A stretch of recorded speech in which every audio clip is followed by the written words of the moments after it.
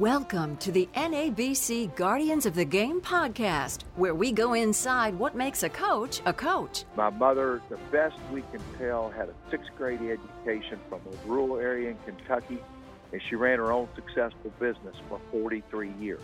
And I challenge our players at Bellarmine every day. I said, she did that with a sixth grade education in a one-room schoolhouse. Then there's no limit to what you can do. The Guardians of the Game podcast is a production of the National Association of Basketball Coaches and Learfield IMG College and is brought to you by Wilson Sporting Goods. And now your host, Coach Dave Odom. Welcome back to the NABC Guardians of the Game podcast. Today's a special day. Been doing this now for a year and a half, and we have never had a coach who is coaching presently a Division II program. We're starting at the top. We've got Scott Davenport, the head basketball coach at Bellarmine University. They are presently the number one Division II basketball program in the country. There is another team just up the road from them, Northwest Missouri State. I don't guess you guys are going to play each other, Scott. I'd like to arrange that, though. That'll be interesting. Well, they have a phenomenal program. They play very similar style to the way we play, and it's very humbling to be mentioned with them, no doubt about it. Scott, let's talk about your early life growing up in Louisville. You're one of those coaches. You know, we talk to coaches every week, and most of the coaches, they move about every 3 years. And a lot of times they are moving from one geographical location, maybe all the way across the country. I look at yours, and you've never been very far away from Louisville. I mean, you grew up about 3 miles from Churchill Downs and the fairgrounds and Freedom Hall and, you know, all the great things that the marks that people talk about in Louisville. You know, you were very fortunate in that regard. I grew up on Central Avenue, the same street, Coach, as Churchill Downs, and roughly 4 blocks from both Churchill Downs and Freedom Hall and the University of Louisville. So I grew up in the South End, which is kind of a blue-collar area of the city of Louisville, and I'm very, very proud of that. I grew up. I lost my father when I was 9 years old on Halloween Day at 1:15 in the afternoon. And my mother, the best we can tell, had a sixth grade education from a rural area in Kentucky, and she ran her own successful business for 43 years. And I challenge our players at Bellarmine every day. I said, you're getting a phenomenal, one of the best educations in the country, and you got that opportunity. And she did that with a sixth grade education in a one-room schoolhouse. Then there's no limit to what you can do. But I'm proud of where I grew up and the way I grew up. And you know, and you mentioned I haven't left. Well, I coached at VCU under Mike Polio, and that was tremendous. I coached with Eddie Webb and Tubby Smith, and I were assistant coaches. But I'm the luckiest man, and I know on behalf of the NABC, we represent coaches at all levels. I'm the luckiest of all of them. I'm the luckiest. Now, everybody will argue with me, but I'm the luckiest. Well, you know, I look at your bio, and, you know, you had some important people in your life early on. I mean, I was reading a little article about it, and it maybe the first mentor outside of your father and your mother, outside the home, was your junior high coach, Coach Vernon Wohl. Tell us about him and the influence that he had in the many ways on you. He was the most precise, meticulous teacher in the school day in the whole building. He dressed as a professional. He acted as a professional. He cared about young people. And it didn't stop after school when basketball started. So that was the first organized team I ever played on in my life. And I'll never forget making the ninth grade team as an eighth grader, which was a great honor. And we had to wear a tie to the game. The day of the game, you had to wear a tie to school. And everybody gathered together in Coach Wohl's room, and he'd help everybody tie their ties. He taught everything. And I said right then, I said, this is amazing. Ended up his first son, or his first child was born, and he named him Scotty. Wow. And You know, Coach Wohl passed away, and I played in high school for a gentleman named Al Pepper. Al Pepper was the greatest history teacher at school at Iroquois. So what's the common thread here? You're going to be a teacher. My high school coach passed away last spring. And all he did was give. And upon retiring from teaching and coaching high school, he calls me. He said, Scotty, I need help. I'm doing clothing drives for needy kids in a tough area of Louisville, and I need some shoes. I need big sizes.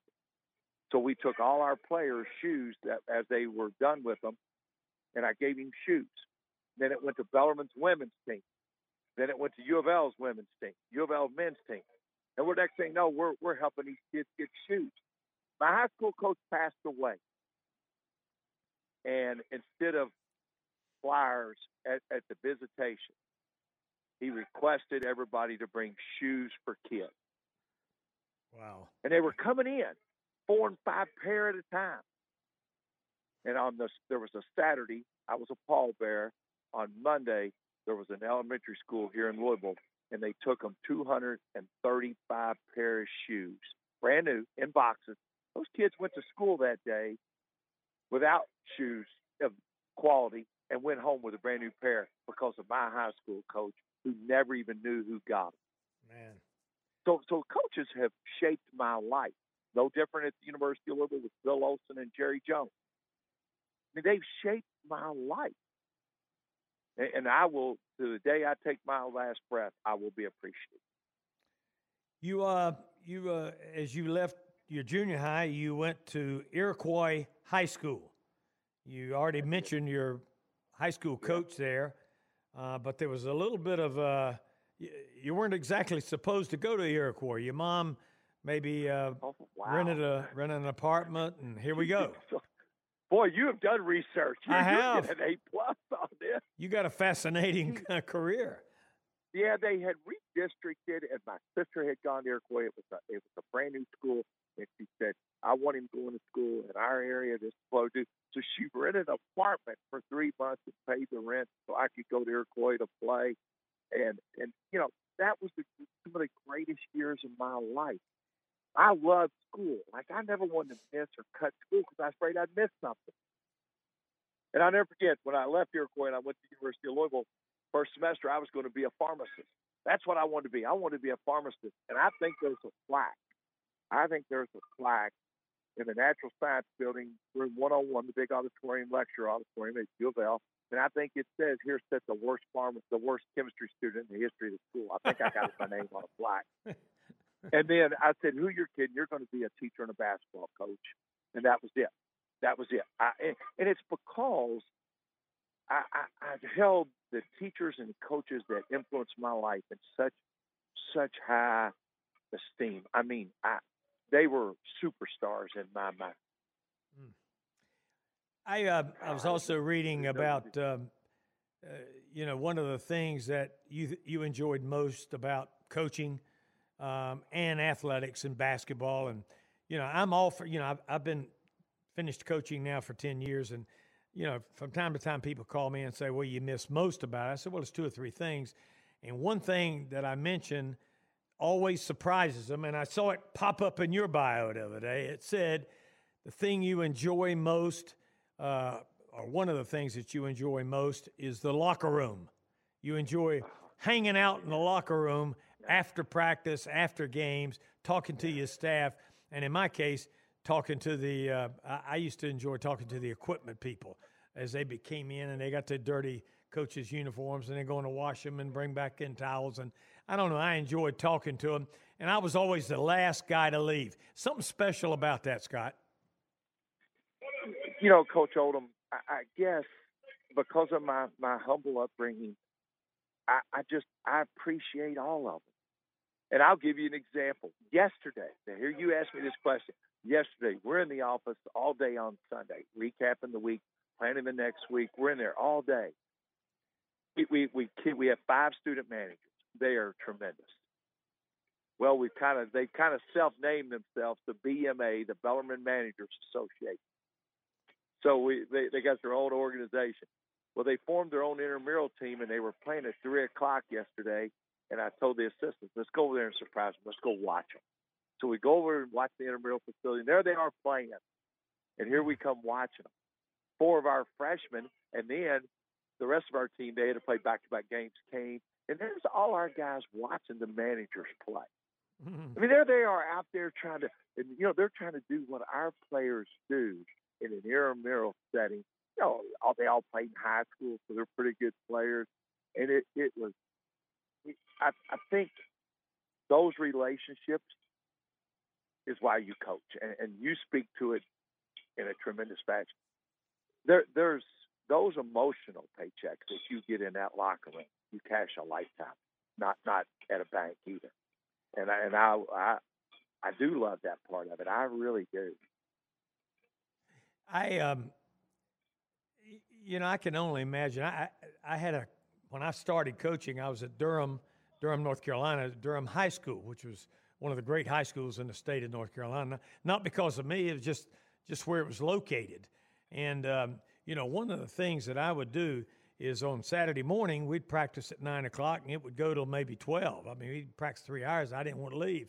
But about 10 minutes away from me over at Duke Indoor Stadium, Duke was getting ready to entertain North Carolina or Wake Forest or North Carolina State at 1 o'clock.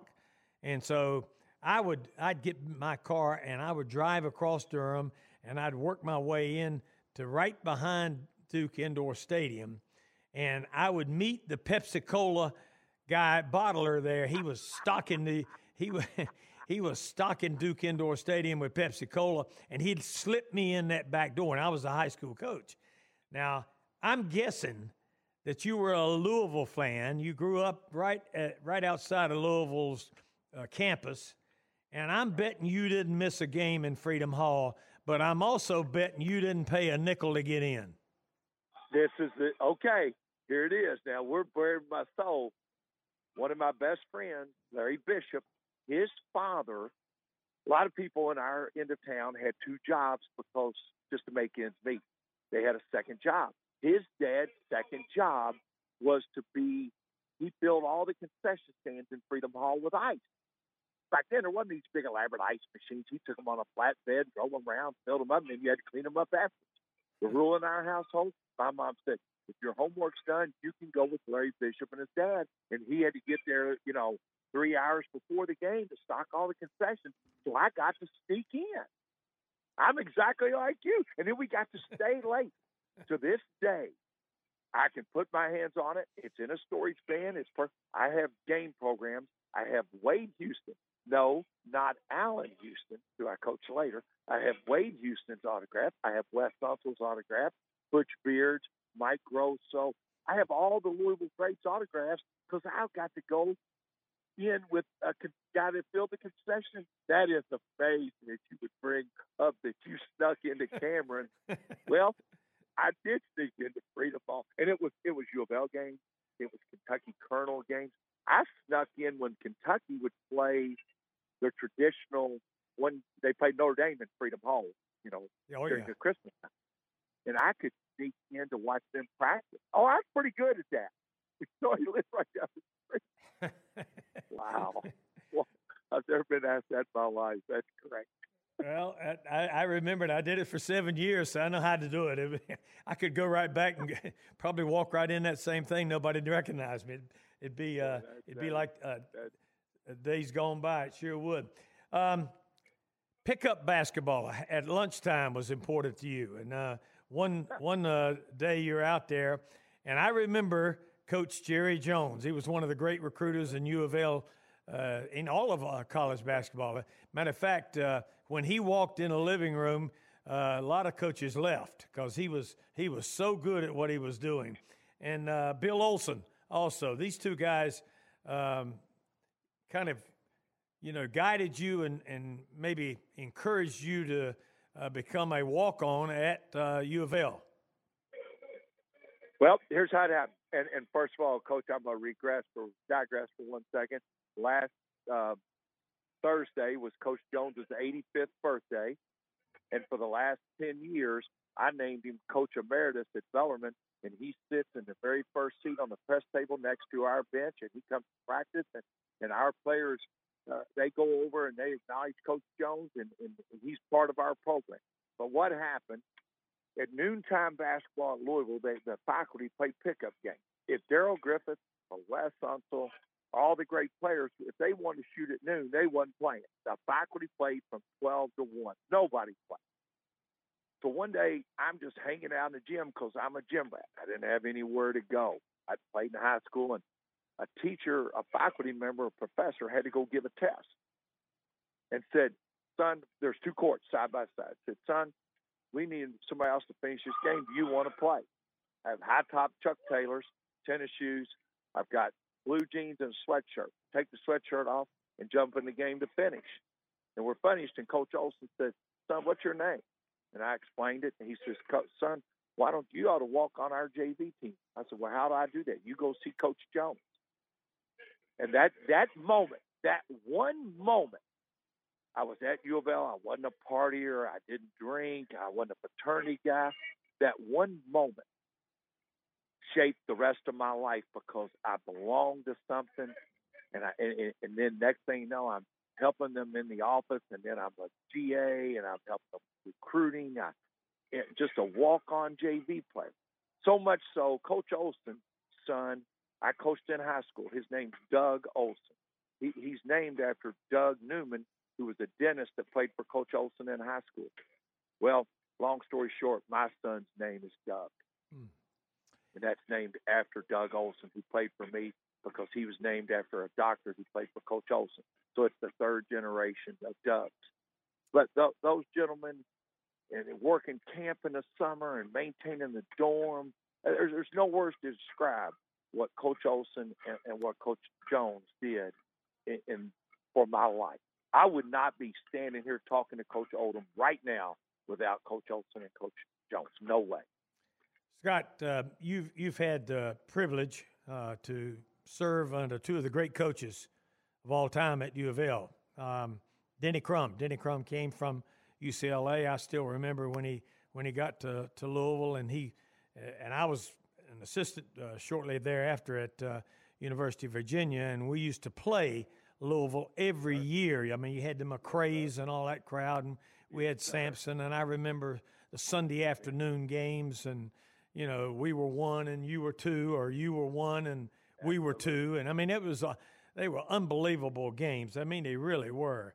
And then, of course, Rick Pitino comes in there behind Coach Crum. You had the opportunity to serve under both of them. Talk to us a little bit about what each coach represented, how he handled his business, and maybe some of the differences.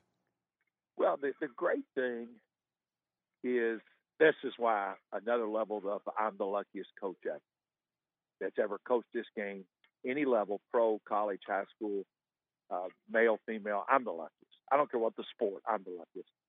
Coach Crum and Coach Pitino. First of all, I'm fortunate enough to get hired by Coach Crum and then retained by Coach Pitino, in which he had never kept a coach from a previous staff. I'll never forget.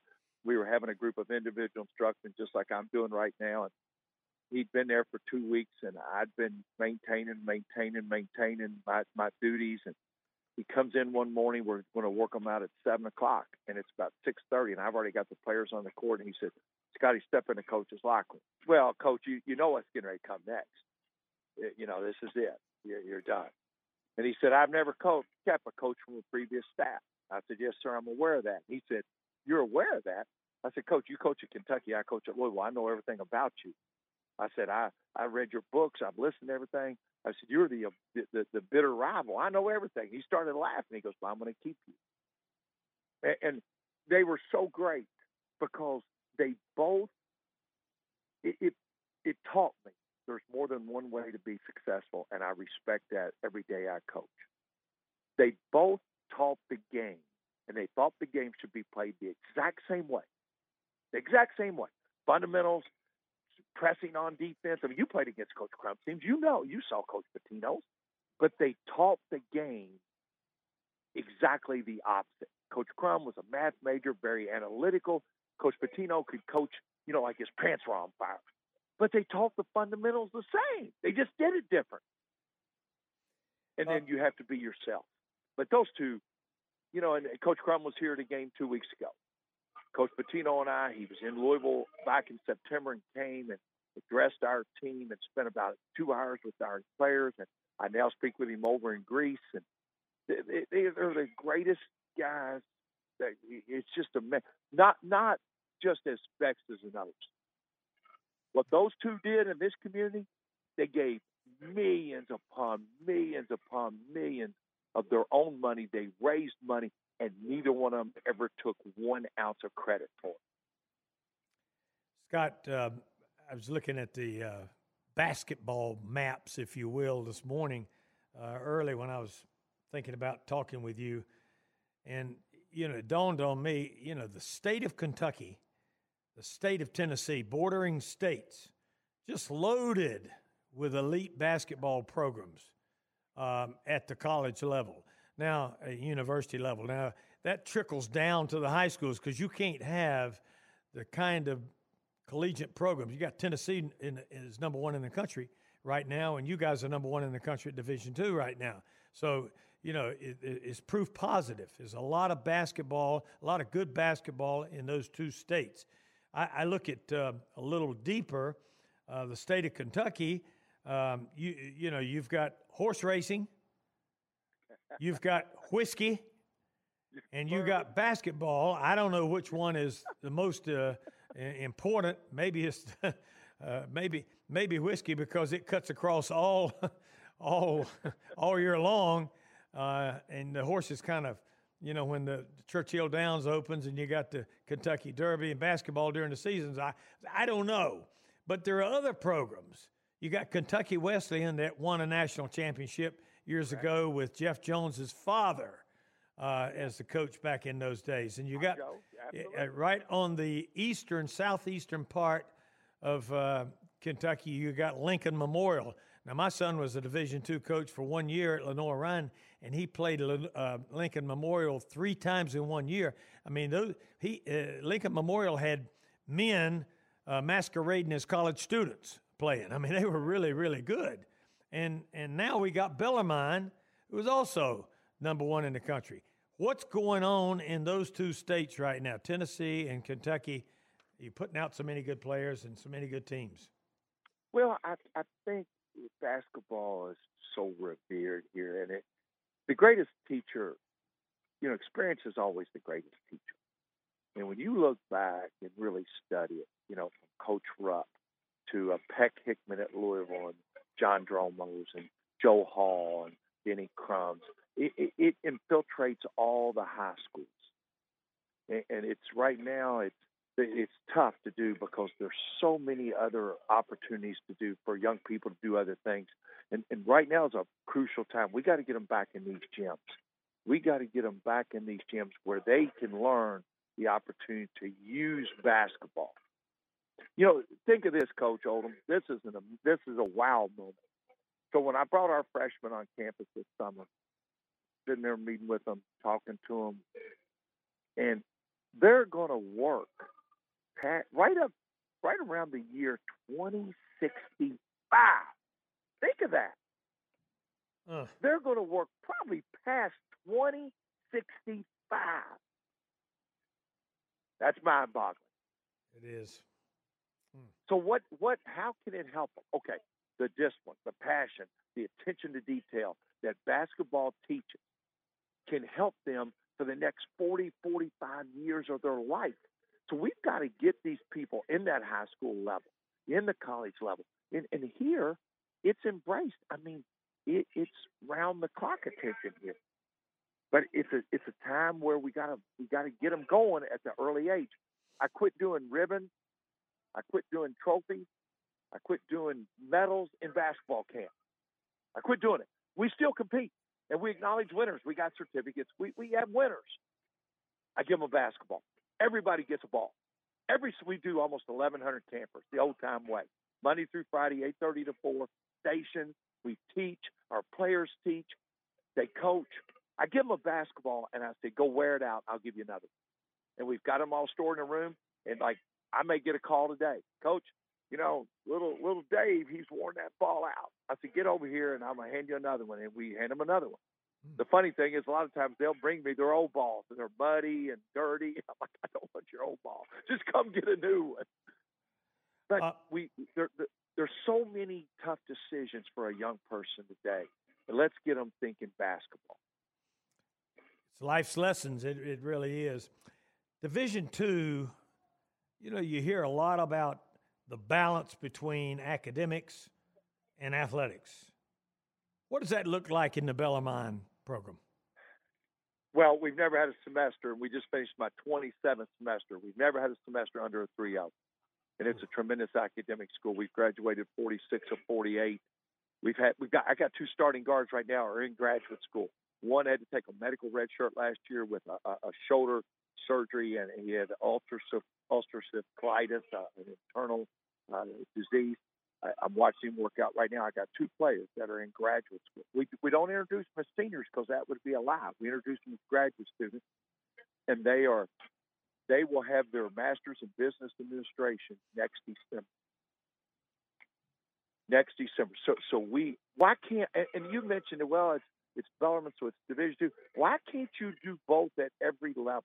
I don't understand that. The number who's going to play professionally, not maybe overseas, but in the NBA is such a minuscule number. There's only 360 NBA players in the world. So if you add up all the players, Division I, Division II, Division III, NAIA, I mean, your odds are, you have no chance of making it. So why can't you do both? I just, maybe that's an old-fashioned way. But I know this, we take great pride in it because I want them to use basketball. I never want anybody to say that they came here and they were used. I want them to use basketball. Scott, 2 or 3 things before we close this out, and this has been great. You got your son, Scott, on your staff. They tell me he's going to be the next great coach, and I know you want him to be better than you are. I know you do. What's it like being your son's boss in kind of a professional setting? And is that something you'd recommend for other coaches to look at? I would. Doug came to Bellarmine, played in our basketball program. I set him down at the end of in the middle of his senior year, and I said, Doug, what are you thinking? What's your plan? And he said, Dad, he he made 7 Bs his entire life at Bellarmine. When I was in college, I hoped I could make 7. He's only made 7. And I said, Doug, you got some great opportunities. Wall Street, you got law school. What's your plan? And he said, Dad, I'm gonna be a basketball coach. I want to be a basketball coach. He was very fortunate. Upon graduating here, he spent 2 years under Chris Mack at Xavier, got his master's degree. Then he took a job, and you mentioned about me moving. He took a job with Pat Kelsey, a great young coach at Winthrop. He moved from Cincinnati to Rock Hill, South Carolina on a Thursday. Coach Pitino called me on a Monday and said, Scotty, I've messed up. I've got to have Doug do my video. He moved back on Thursday. He moved to Louisville. He moved 3 times in 8 days from Cincinnati, Rock Hill, South Carolina, back to Louisville. Spent 3 years under Coach Pitino, just he and Coach Pitino doing their film. Then he went to Eastern Kentucky. We had an opening at Bellarmine. He's back here. He lives literally 3/8 of a mile from our front door of our gym. He lives in this gym, and he's newly married. I got he and Bo Brady. I was on a staff with Mick Cronin and Kevin Willard at Louisville. That was a phenomenal staff. When Coach Pitino first came back, it was me, Mick Cronin, Kevin Willard. And when I look at Doug and Bo, they are that good. They are that good. And they relate to players. They recruit endlessly. They recruit the right guys. And they're everything that's right in these young coaches. So it's an honor. I would encourage everybody to do it. But it's a thrill to have these guys and be around. We work well together. They're great with the players. It's an amazing deal. I've got my older son Russ just had a grandchild. The first one, she's 4 months old. I mean, it's I'm the luckiest guy in the world. Life is good. I am. I'm the luckiest person to ever coach. I am. I believe it. Last thing, The game of basketball, the profession's changed a lot in the last couple, 2 or 3 years, and some of it's on the court, some of it's off the court. How does things like the transfer rules and the number of transfers that are going on in Division I basketball, how does that trickle down and affect Division II? And how do you see that evolving over the next, let's say, 5 to 8 years? I'm scared. I'm a player's advocate, but by the same token, and they can go from Division I to Division II currently without having to sit out. So yes, that does happen. But when you get 700 to 850 Division I transfers, I would love to commission someone to do a study that how many of those Division I transfers attended multiple high schools or played on multiple AAU programs, because it's becoming the norm instead of an exception. And I think we've got to do a better job of evaluating them and a better job of understanding that you've got to work. This it never ends. You're not going to quit learning. So you've got to take these steps. I've got 2 freshmen that we redshirted that are great young men, and they're both redshirting because they want to leave here with their MBA. And they were in here this morning at 7 o'clock prior to their individual instruction, getting a lift, and we're taping this at 9 o'clock. That's before they had to go to work. So this we've got to get back where if something doesn't go right, I'm leaving. Now, I know things do happen. Some people have family emergencies. Some people have issues. I understand that. But 700 to 850 transfers a year when there's only 353 Division I programs, do the math. And I know coaches change. I understand that. We all got to do better. I'm not putting it all on the players. We all have to do better. And it's tough in Division II, but, I think our pool that we recruit from is very small because of our demands, academically, athletically, and social. But I am proud of each and every young man who comes in these doors. Doesn't always work. It doesn't. I get that. But we could talk hours about this issue. This is tough. I know I, for one, would love to extend this time, but time's kind of our enemy right now when the clock says we got to bring this to a halt. But I want to tell you, this has been one of the more fascinating 30 minutes for this Guardians of the Game that we're doing.